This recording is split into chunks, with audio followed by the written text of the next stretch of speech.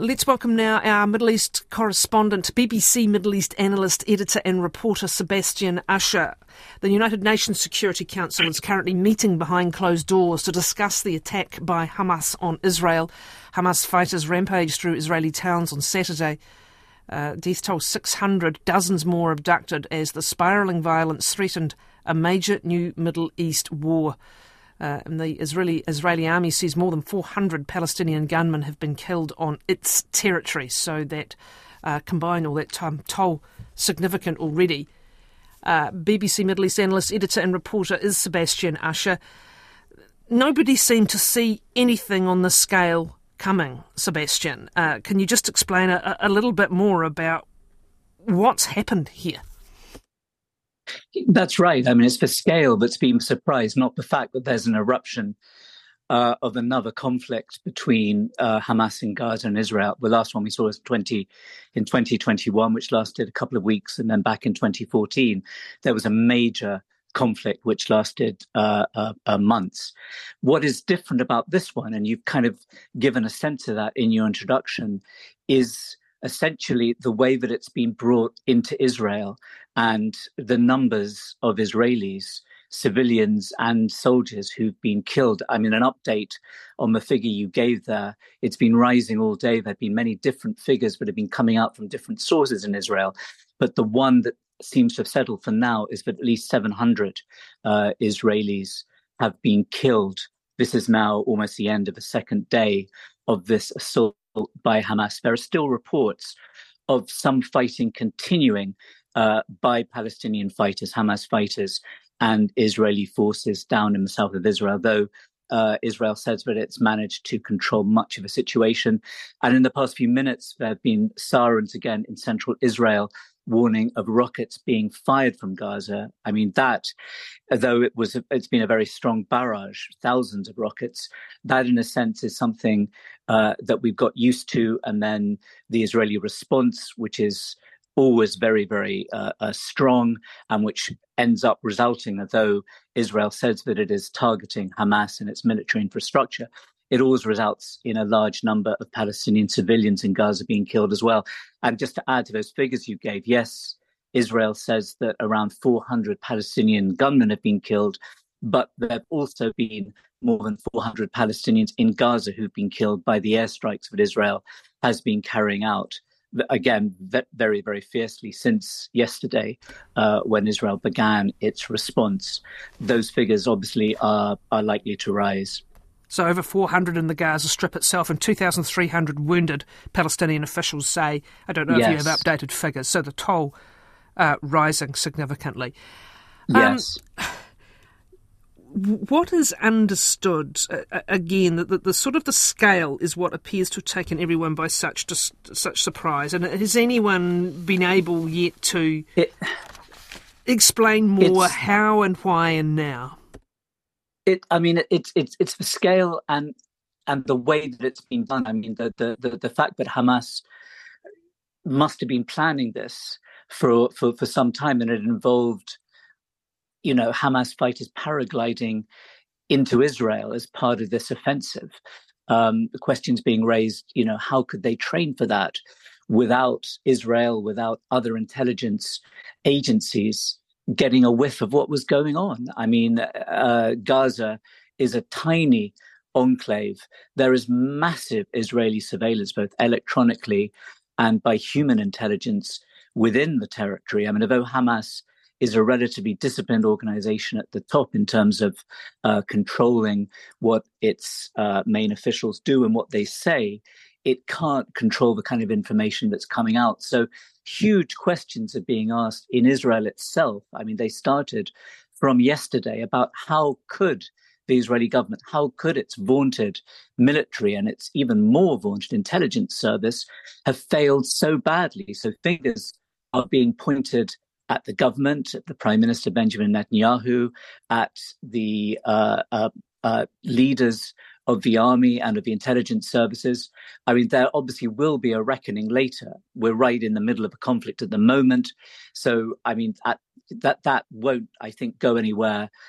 as of now, but I don't think it's going to go away. I mean, Israelis, from what one's hearing, from what one's seeing, are extremely angry with their own government about what has happened. They essentially believe that the government was providing enough security; it couldn't stop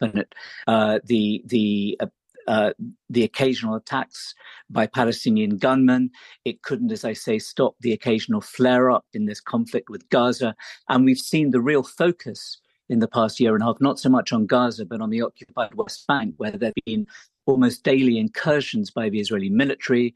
There have been several hundred Palestinians, both civilians, although mainly fighters, have been killed in that time. And a number of Israelis, dozens, have been killed in Israel by Palestinian gunmen and also in the occupied West Bank. So we've seen a real rise in tension again, but it's been on that side of the conflict. Hamas, as you know, and as your listeners know, they control Gaza in the occupied West Bank. That's the Palestinian Authority, that's President Abbas. They're very, very divided. Hamas has, since its inception in 1987, been far more militant. It's an Islamist organization. In its original charter, it called for the destruction of Israel. It stepped back a little bit from that, but it's never entirely disowned that. Whereas the Palestinian Authority, Fatah, which is the main party there, moved in the 90s, particularly in the early 2000s, towards trying to have a peace deal with Israel. That never happened. And I think part of the reason, obviously, of the way that these tensions have boiled up again is because that peace process really stalled and virtually died several years ago. And the conditions inside Gaza and inside the occupied West Bank have not improved in any noticeable way for most Palestinians. So they haven't felt any benefit from the moves that their leaders had made. But this is going back some time now. And the younger generation really probably can't even remember when there was real hope of peace, of some kind of deal. I mean, for many of them, the way that they speak, the way they talk is almost back to year zero, that the sense that Israel, should be eradicated. And that's where Hamas kind of steps in again. So you asked about the timing.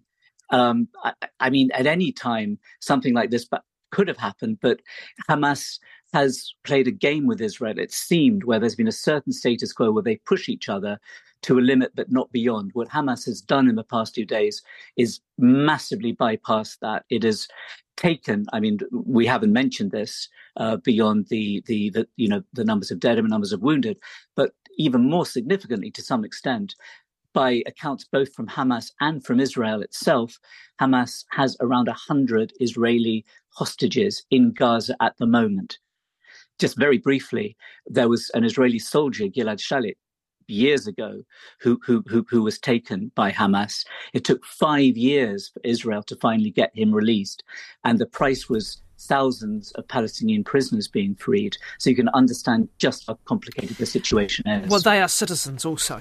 And some of them citizens of another country. I was reading one of the women whose image was seen on television as actually a German citizen, it is reported. Which brings me to the next question. The consequences, the retaliation, this is, as we said, the biggest. For you go to 2007, already we are into that level of conflict or beyond, potentially. Oh, way beyond. And so what should people brace for? What do you see unfolding?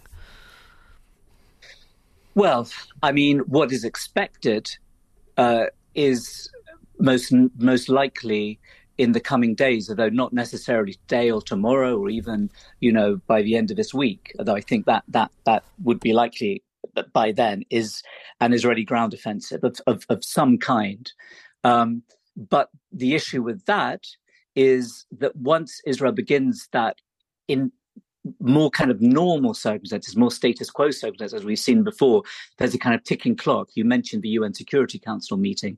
The international community within weeks begins to make very, very strong signals to Israel that it needs to end what it's doing because of the loss of life that's happening amongst the Palestinians, even though many countries, the US, the EU, etc., still support Israel for what it's doing, still say that it's justifiable to strike back, but they say that that what they usually say is that the cost in lives of Palestinians is becoming too great. Yes, but we're talking about a United States House of Representatives that doesn't have a speaker at the moment, for example, and many speaking also to the ongoing failure of the UN Security Council. Prevention just doesn't seem to be a thing anymore, does it? No.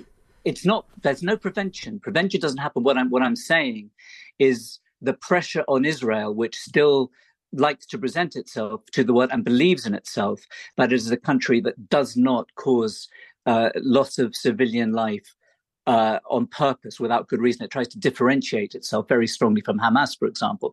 It accuses Hamas of targeting civilians on purpose, whereas Israel always says that it's not the target. It's the military infrastructure. It's Hamas.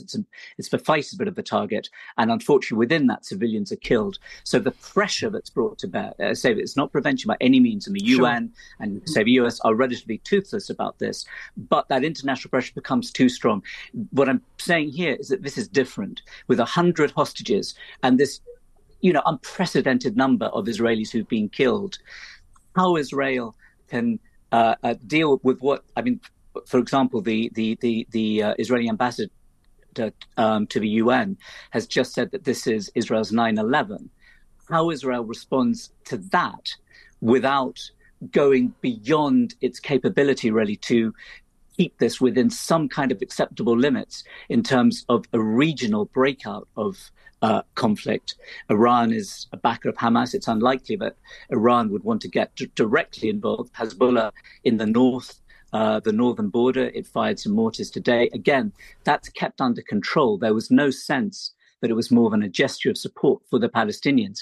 But if the response from Israel, as it could well be, because of the enormity of what has occurred, is several times a magnitude bigger than before, then all bets are off. And then it becomes a situation that could truly, we've used the cell phone before, it's a cliche, but spiral beyond any kind of control. And you've got a government, you talk about the US, the House of Representatives, all the problems there. You've got, hardliners who are already saying things, potential Republican presidential candidates saying that essentially all bets are off and Israel should do whatever it must to wipe Hamas essentially off the face of the earth. You have all of that going on, and you have this very, very hardline and fragile coalition in Israel at the helm. These are huge, huge problems. Thank you so much, Sebastian Usher of the